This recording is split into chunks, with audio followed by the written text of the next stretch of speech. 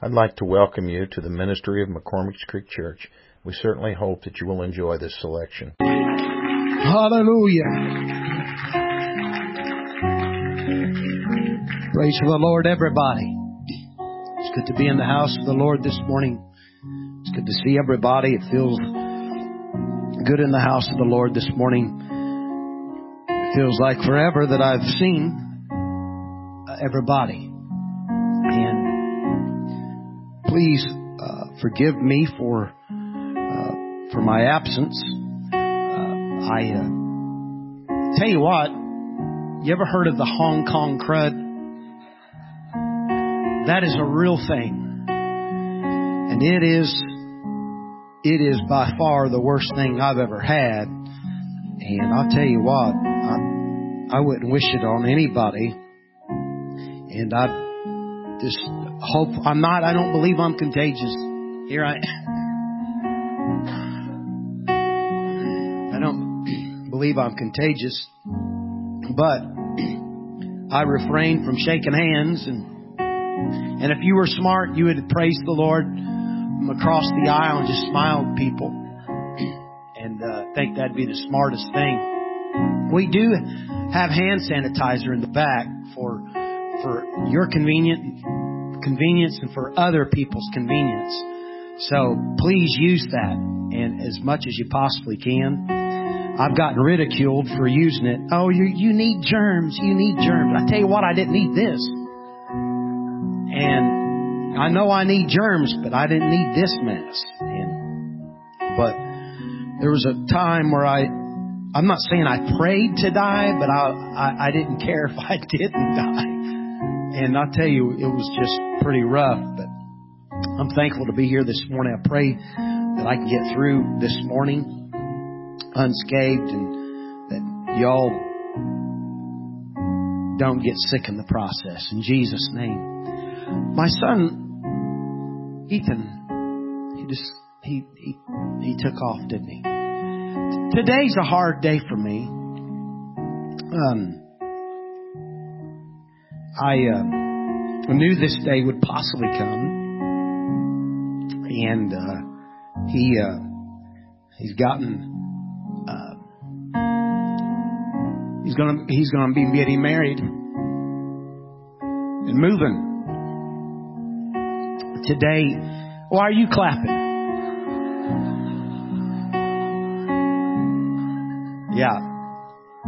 And he is moving to the great state of Kentucky.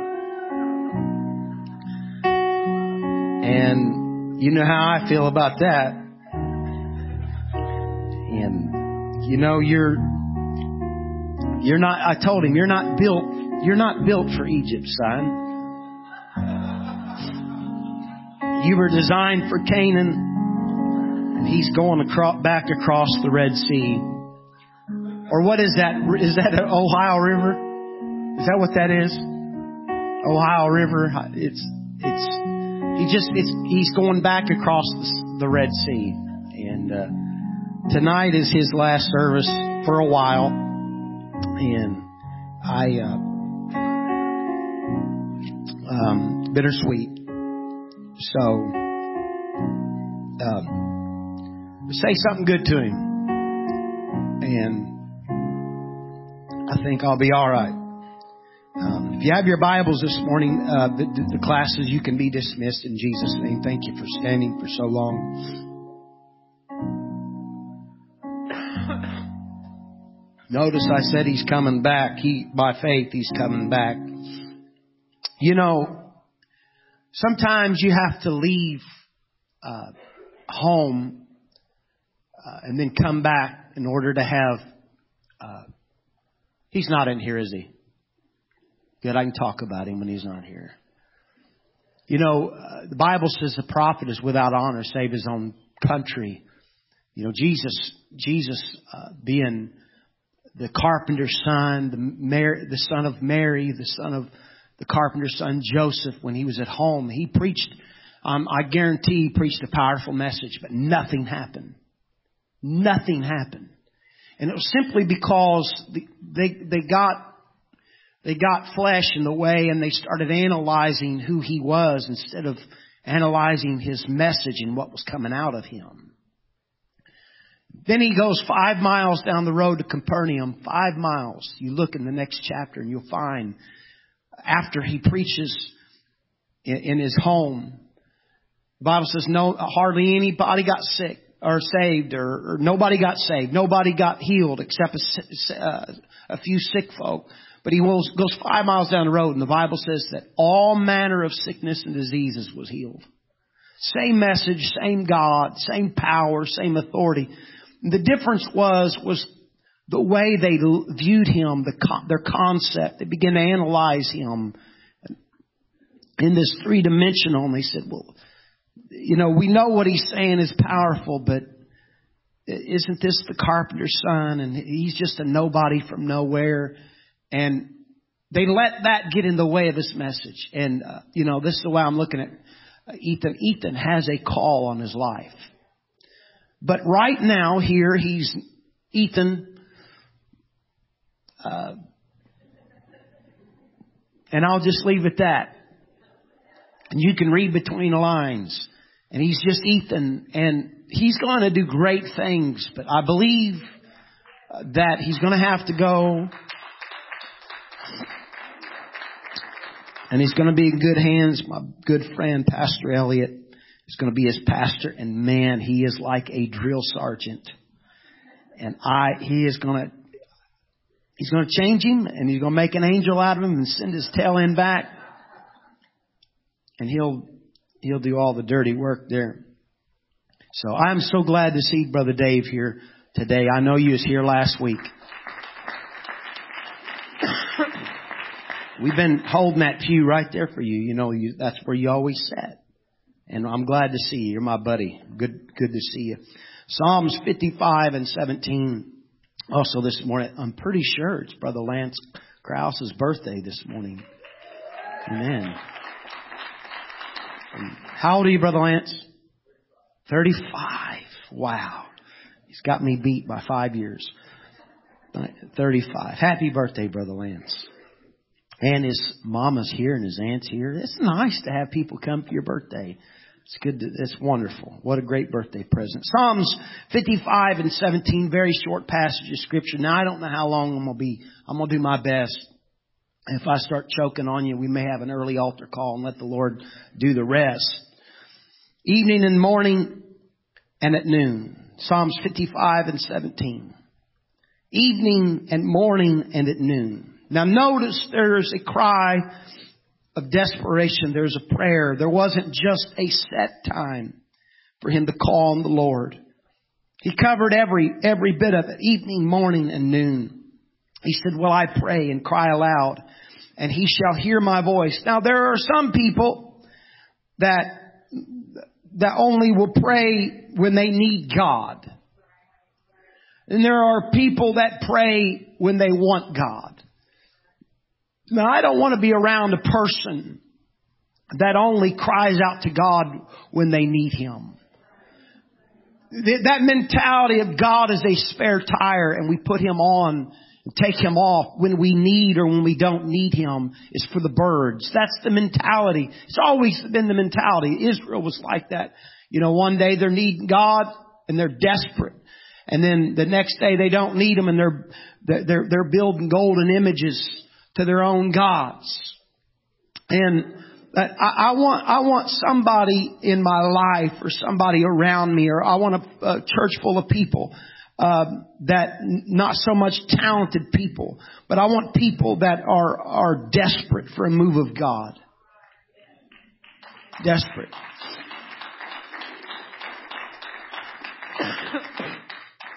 He said, "Evening and morning and noon will I pray and cry aloud, and he shall hear my voice." I want to preach to you just for a little bit on the fruit of desperation.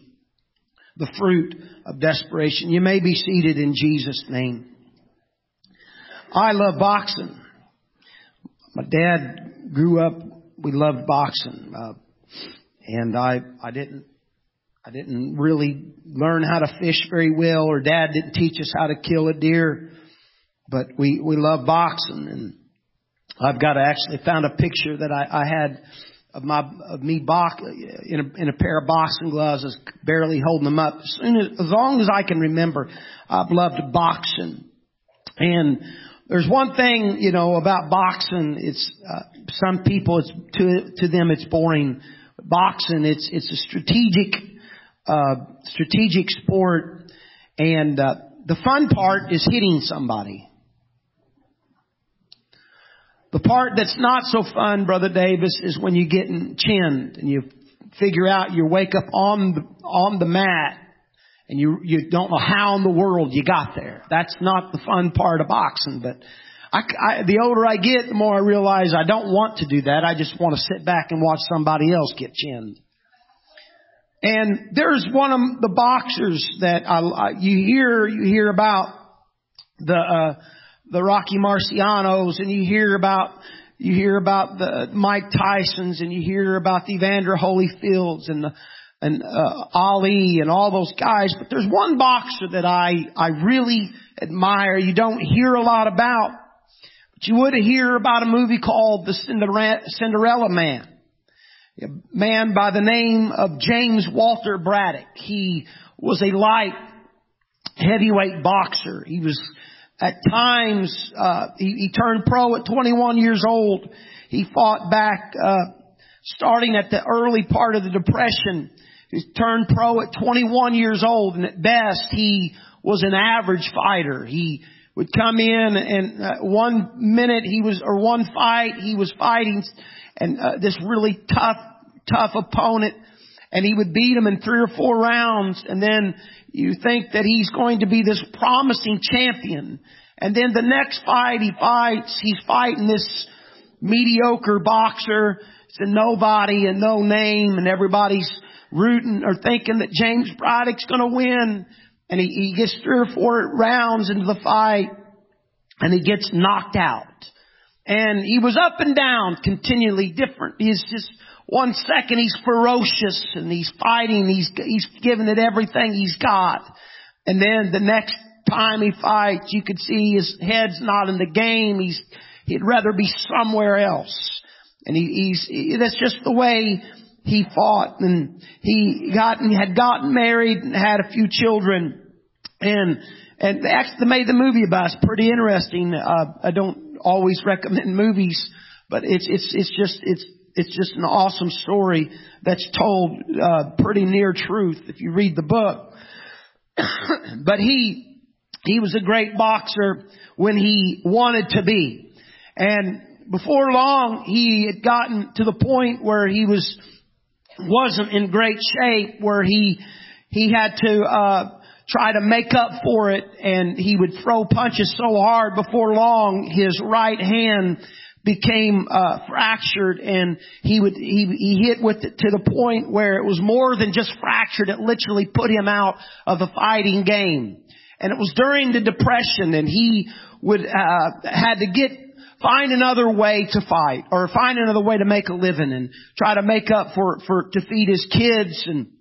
And before long, and you can see this in the movie and you read it in the book, that he got to the point where he was so bad in his hand, he literally his boxing license was taken away, and he was set out to find him a job. And he finds him a job working in the hard part of New Jersey in the docks. And he was so bad in his right hand, he had to hide his weakness, and he began to make everybody think that he was left-handed, and he was pretty much a handicap at the time, where he had to just fake his way through this. And all through the time where he was trying to feed his kids, his electric was shut off, and it was in the middle of winter.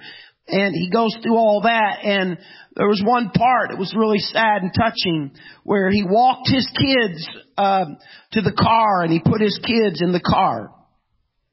And he watched his kids go away, and he had to pawn his kids off on somebody else, because as a father, he felt like a failure. He couldn't take care of his kids.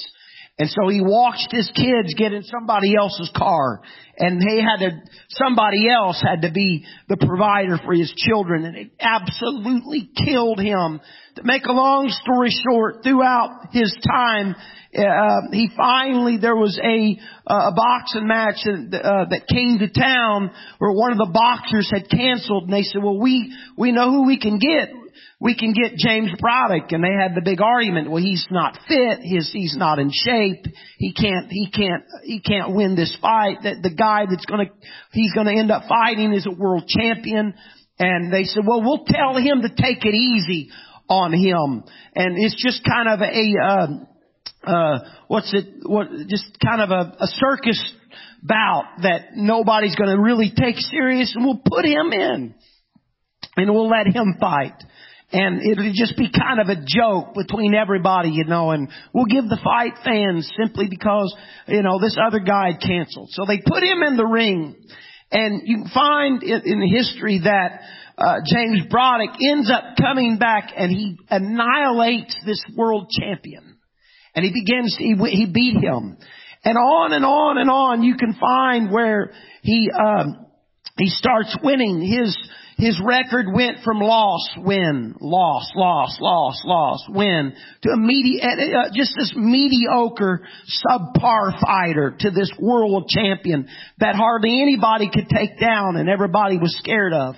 And in an interview, they asked him, or the gardener, they said, what makes you different than used to? Matter of fact, you have a lot more years on you. You should be slower. You should be weaker. Your eyes have grown dim over the years, and you aren't near the fighter that you used to be. And there's no way that you could be this strong at the latter part of your life. Why? What do you owe that to?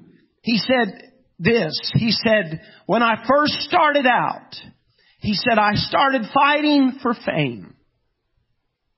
He said, but the older I get, my reasons changed. He said, I started fighting for bread.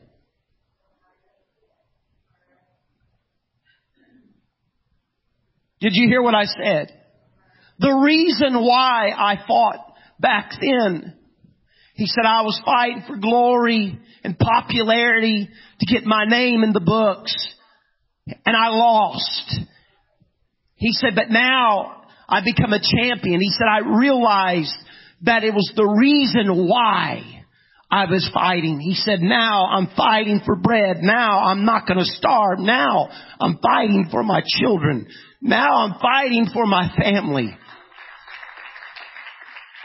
There was a sense of desperation. There's a sense of desperation. And I believe that desperation breeds a passion with people. I believe that you can see somebody, if you see them starting to backslide, you start to see them falling back. 9 times out of 10, they can blame it on hurts and they can blame it on pain.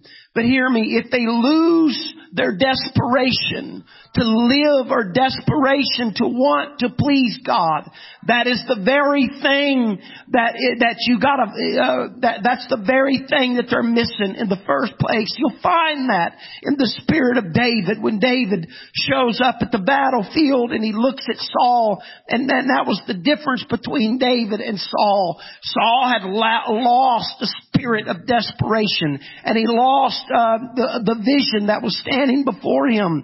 That's why Saul for 40 days put up with the voice of Goliath. And in 10 short minutes, David said, I've had enough of this devil. What we have got to do as a church,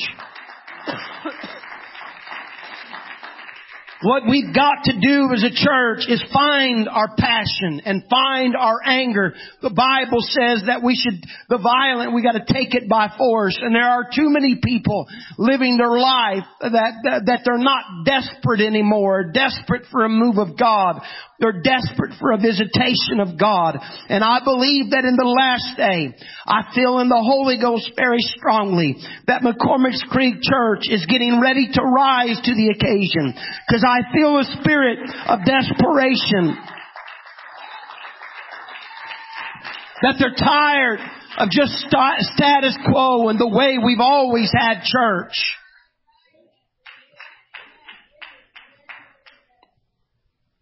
You can see that in the mindset of the way a lot of people have church. Not just Christian, not just the Baptist, not just the Methodist, the people that, that they quit worshiping, they quit having prayer meetings, they quit, having a revival church. But you can see it all across the world in the apostolic churches where people have lost their spirit of desperation. But there needs to be a power of desperation come into our spirits.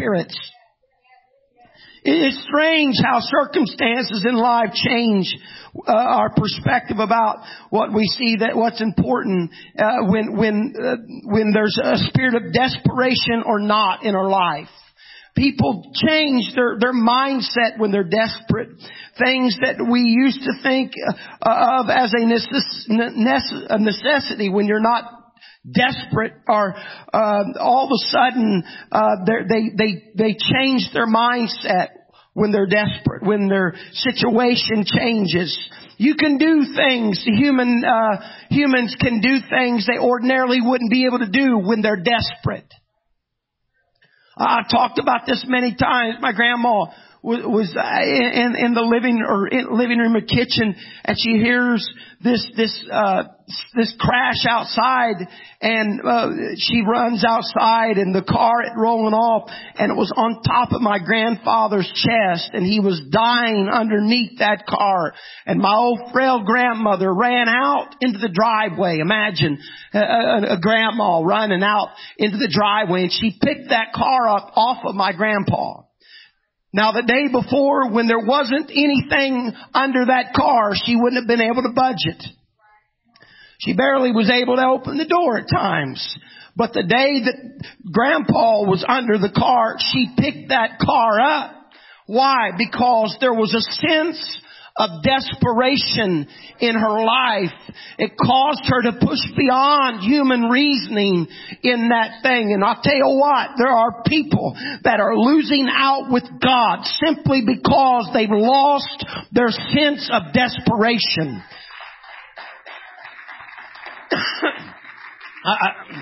You say, well, I don't like the feeling of desperation. I'm going to tell you what, when you go into battle without a feeling of desperation, you're going to fail and you're going to lose.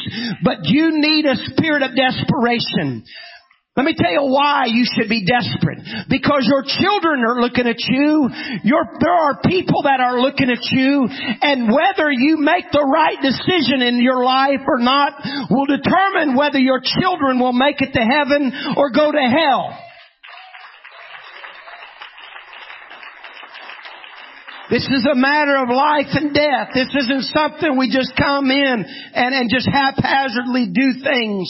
But there needs to be a spirit of desperation that comes into our spirit and say, you know what? I'm going to live for God like I've never lived for God, because I'm going to either die or I'm going to live.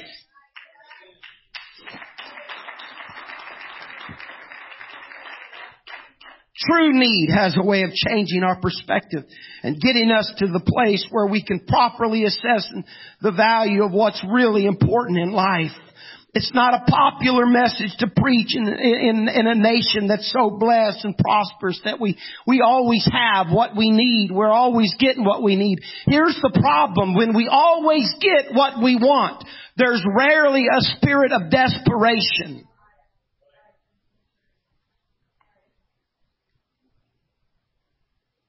You hear me? When you always got what you want, you're never going to feel desperate.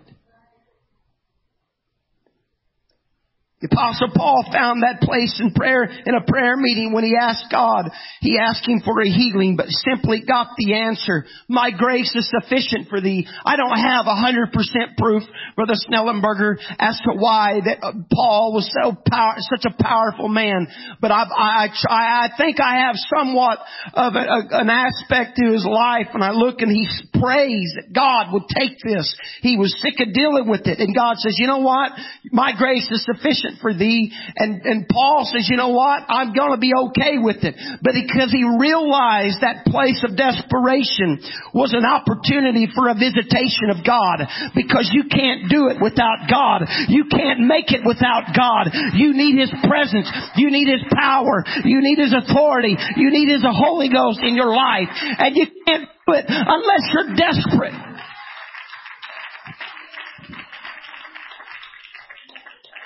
It's no wonder he wrote to the church in Romans and said, and we know that all things work for the good for them that love God, to them who are called according to His purpose. This wasn't just a voice of encouragement. This was a voice of experience. He knew that God what God allowed to come to him in his life wasn't only to make him better, but it was meant to make God bigger.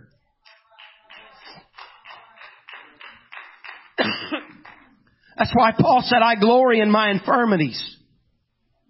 Who in their right mind would say something like that?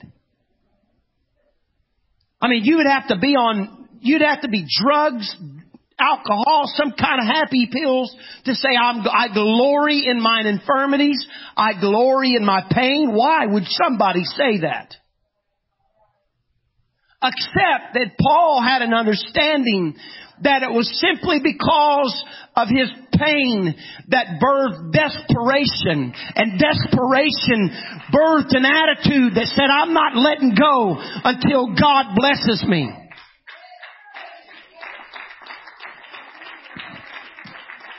Too often we look at troubling circumstances as a curse. But oftentimes they're blessings because in them we see our despondency upon God. And as long as we can see that, we will always come on and be on top if we can understand that we can depend on God. Brother Anthony Mangun, he's one of my all-time greatest preachers. I love his preaching. Somebody, I've heard preachers that preach a little more fancy or say a little more fancy words. And I've heard preachers preach a little more, their vernacular, a little more fancy, the way they teach and the way they preach or whatever. But I love his passion. If you've never heard Anthony Mangun preach, you owe it to yourself to go watch him preach. It's no wonder he's bald. He pulls his hair out when he preaches. Just so passionate about everything. My God, just everything. Absolutely. I'll watch and listen to everything that I can get my hands on him. But I'll watch him. But he said when he was younger, he said when he was a kid, he said he used to like to drive on that old farm truck on that old farm road. He said, and he remembers standing in the lap of his dad. And he said his dad, he would let him drive. And he said, I remember looking at that road. And he said, I've done a good job. I'm keeping between the lines and I'm doing a good job. He was like 7 or 8 years old and his dad was letting him drive. And he realized how he was doing really good till he realized he looked down and he said, Dad had his hand on the wheel driving that car. And he realized he wasn't doing it himself. He said, Dad, get your hand off the wheel. Get your hand off the wheel. And he said, finally, Dad dropped his hand off in the wheel. And he said, I ended up in the ditch, hit hard in the ditch. He said, and I realized that if Dad didn't get his hand back on the wheel, he said, we were going to die. He said, I spent the rest of my time saying, Dad, get your hand back on the wheel. Because you need Him. You need God. You need Him.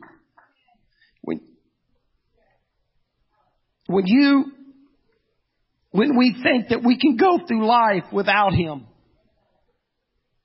we're gonna fail. I'm not talking about getting up every morning and beating yourself up and going, woe is me, oh, I need all that stuff. And I'm not talking about that. I'm talking about having enough humility about yourself and having enough dependence on God to vocalize it and live your life like it. God, I can't breathe without you. I can't make a decision without you. Everything I do in my life, I need to do it with you in my mind. How is it going to affect my outcome in my life? I just need your help.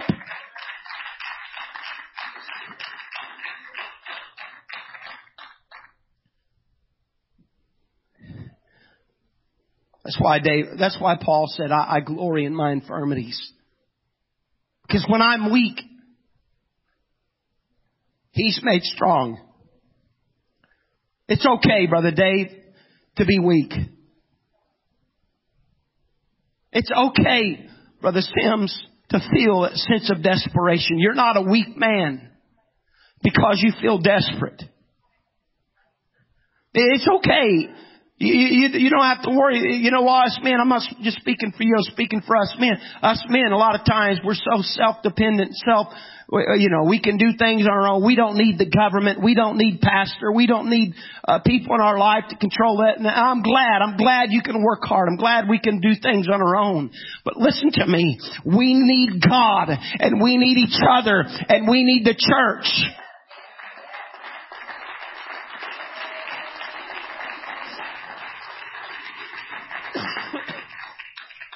I like to be able to think I can do things on my own.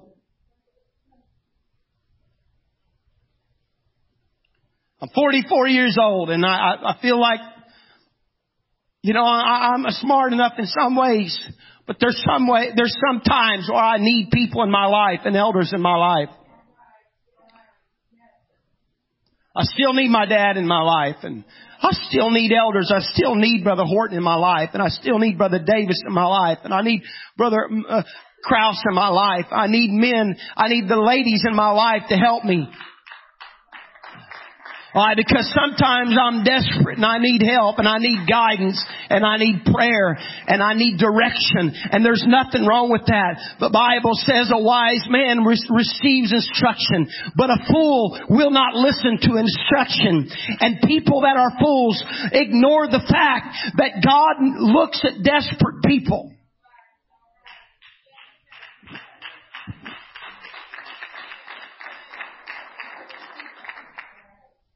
You know who doesn't? Let me tell you who doesn't get miracles. Let me tell you who doesn't get miracles. The people that aren't desperate enough to cry out for miracles. The people that don't get help are people that aren't desperate enough to cry out for help. My God, how desperate could a person be, a lame man? How desperate would he have to be for somebody to peel off the top of the roof to let that man in on the service of Jesus? Most people would have walked to the back door and said, you know what? That crowd's too big. There's too many people packed in that place. It's not the place for me. We'll talk to Jesus some other time. We'll get a miracle some other time. I mean, who in their crazy type of thinking would think about walking into the back of a building and see the church, too many people there and go, you know what? I want a miracle. No, come on. We can wait till tomorrow. Jesus is going to be around tomorrow. I mean, there's no airplanes. He's not going to get away that quick. He's going to be around tomorrow. He can't run that quick. We'll chase him out of town. We'll wait by the gate. No, that guy on that bed that they carried in, I don't know who made the decision to tear the roof off, but whoever it was simply tired of seeing that man lay on that bed.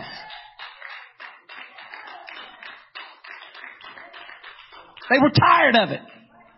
They was just sick and tired of it, of the same exact junk over and over every single day, laying on that bed. And so the man that got the miracle was the man that was willing to go up to the roof and rip the roof off and be let down in that place. And that man got his miracle that day. What there needs to be in our churches are people that are tired and sick of being in the same exact situation that they've always been, and say, you know what? I'm not leaving here until I get my blessing.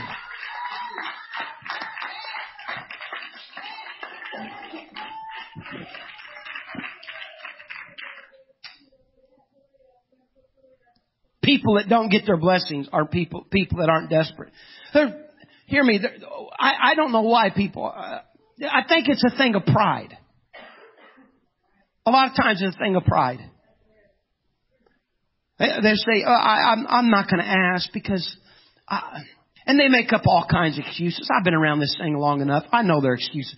Well, I don't want to go to the altar because I just don't want people thinking I did something wrong. Who cares what people think?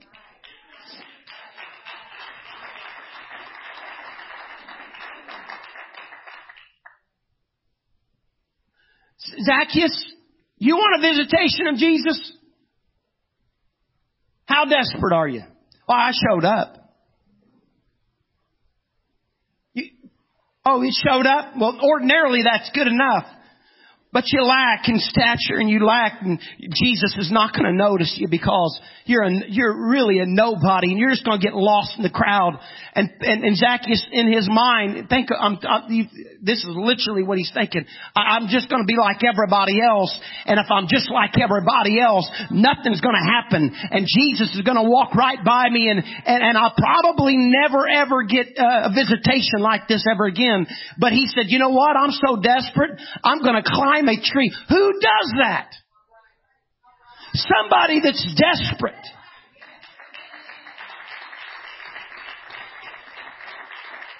Yeah, okay, you want me to liken it to things we do? Who dances for Jesus? Who runs the aisles when nothing's happening? I'll tell you who does those kinds of things. People that are desperate to be seen by Jesus.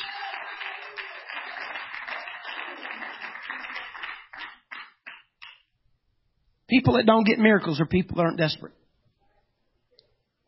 Woman with the issue of blood lived with it for 12 years. 12 years. Same old thing. It kind of get old, wouldn't it? I lived with this sickness right here. I lived with it for over a week. And I felt like it was 10 years.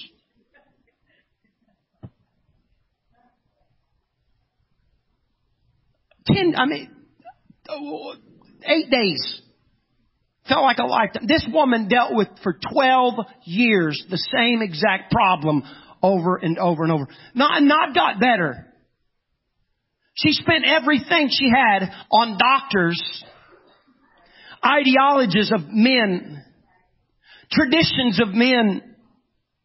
But the Bible says she didn't get better, didn't stay the same, but she spent all she had and only got worse.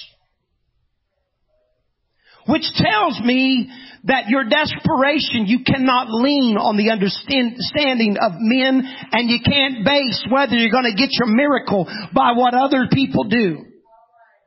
And there comes a time where you have to get desperate enough to think outside the box. And what this woman did, she got down on her knees. She couldn't hardly, she couldn't get to him any other way. While everybody else wanted his attention in his face, she come to his feet. Notice her approach was vastly different between everybody else. They wanted a handout, and she just wanted a healing. And she ended up touching the hem of his garment. She didn't even touch him. She touched just the hem of his garment. And that one act of desperation calls Jesus the God of this world that cannot be stopped, he stops and pauses and he says, who touched me? What do you mean, who touched you? What are you asking that question for, Jesus? What do you mean, who touched you? There's thousands of people touching you. And matter of fact, it didn't even touch him. It touched the hem of his garment. The difference between her touch and everybody else's touch was her sense of desperation. Everybody else wasn't desperate. They had once. They had once. They had once. I don't know. First 3 or 4 years, maybe at first 5 or 6 months of her life, she wanted to be healed. But the years of and the pain that went through in her life, it turned into being a need. And there is a difference between when you want something and when you need something. Because when you need something, your prayer changes, your attitude changes, your cry changes. Your prayer changes. I'm running out of steam. You're going to have to come up, sis. Hear me. I need you to listen to me. Your cry changes. Is there a difference? What's that mean? Your cry changes. I'll tell you how it different. Mamas, you know the difference. You know the difference when your baby's mad because he wants a toy and somebody took a toy from him. You know that cry, don't you? You know the cry when a baby makes when they're hungry? You know that cry? Or when they're tired? You know that cry. I've been around moms long enough to hear, I remember mom saying, oh, she's just hungry. Oh, they're just fighting. Oh, she's just tired. But then when that baby's hurting, something, the nature of a mother that is attracted to the cry of their child, because they know the cry, the tonality of their child's voice, between if they're just spoiled, or they're just angry, or they're hurting. And a mom will ignore the cry of a baby that's spoiled. They should. Maybe that's why they're crying all the time, because you don't ignore their cry. But then there's those times when you hear the tone of a child that's desperate, or they just touched the stove, or there's a rabid dog that's getting ready to bite them.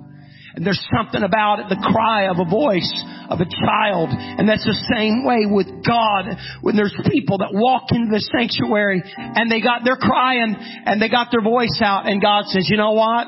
I know the difference in that. That's the same cry they had last week. But I'm going to show up. I'm waiting until they get so desperate that they need me, that they long for my touch, and they need me tonight. That's when I'm going to show up. David understood that when he said that God knows his voice. When he cried out, he said he heard my voice and he heard my cry both night and day. And when I cried so desperately, he showed up. I'm asking you this morning, are you going to cry out to him this morning with just a need? Or are you so desperate this morning for a move of God that you're really, I'm not asking you to get out and start yelling or anything, but I believe that in a desperate person's voice, there's going to come a severity and a sincerity to someone's mind and their heart when they cry out to Jesus. And all it takes is a whisper.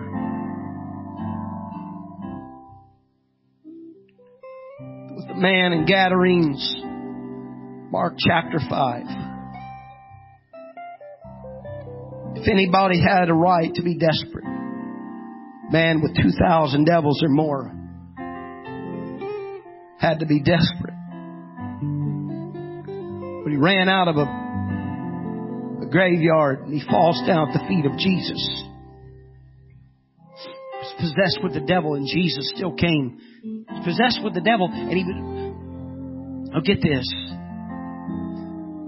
He was so locked in himself when Jesus said, what is your name? Jesus looked at him, what's your name? He didn't ask the devil what is his name. He said, what's your name? And the guy was so lost in himself, he couldn't even answer his own name. And the devil answered for him. He said, my name is Legion, for we are many. Jesus was getting personal with this guy, wanted to get to know him. He said, who are you? He couldn't even answer. So he was so lost in himself, but still with 2,000 devils, he was so desperate. Sister Kim, he was so desperate that he ran out of a graveyard and with 2,000 devils, he fell down at the feet and worshiped God. Some of us aren't even near that kind of problem. And we can't even, we think we can't worship God. I'm going to tell you what, when you're desperate, you can worship God in any state with any problem.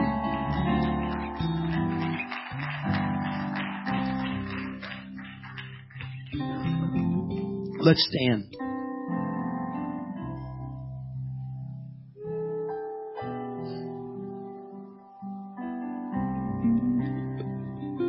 I got 10 pages of notes here that I didn't get through, but the Lord's going to help us here.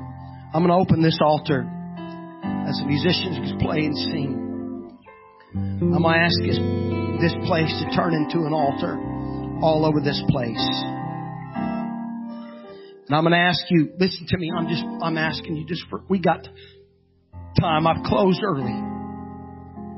I'm asking for you to cry out. The spirit of desperation. Don't just pray a lay me down the spirit prayer. But I'm asking you to go to your knees. If you physically are able to do that, if you can't, you can sit there and pray. But this altar is open. And I'm asking you to cry out the spirit of desperation in your heart and your spirit. In Jesus' name.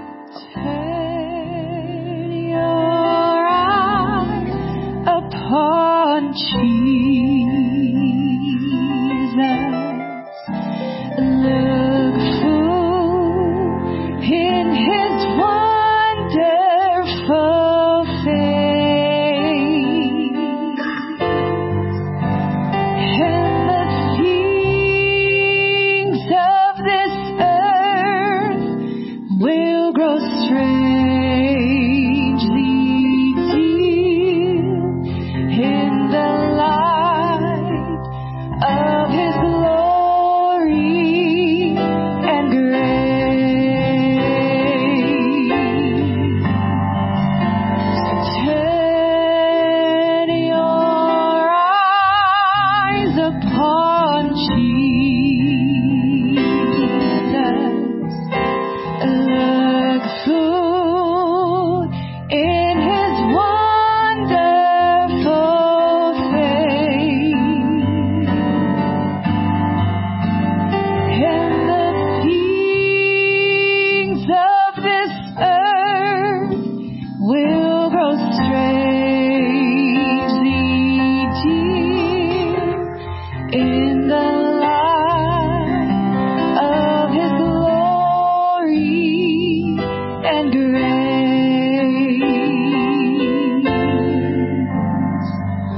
So turn your eyes upon Jesus. Look full in His wonderful face, and the things of this earth will grow strangely dear in the light of His glory and grace.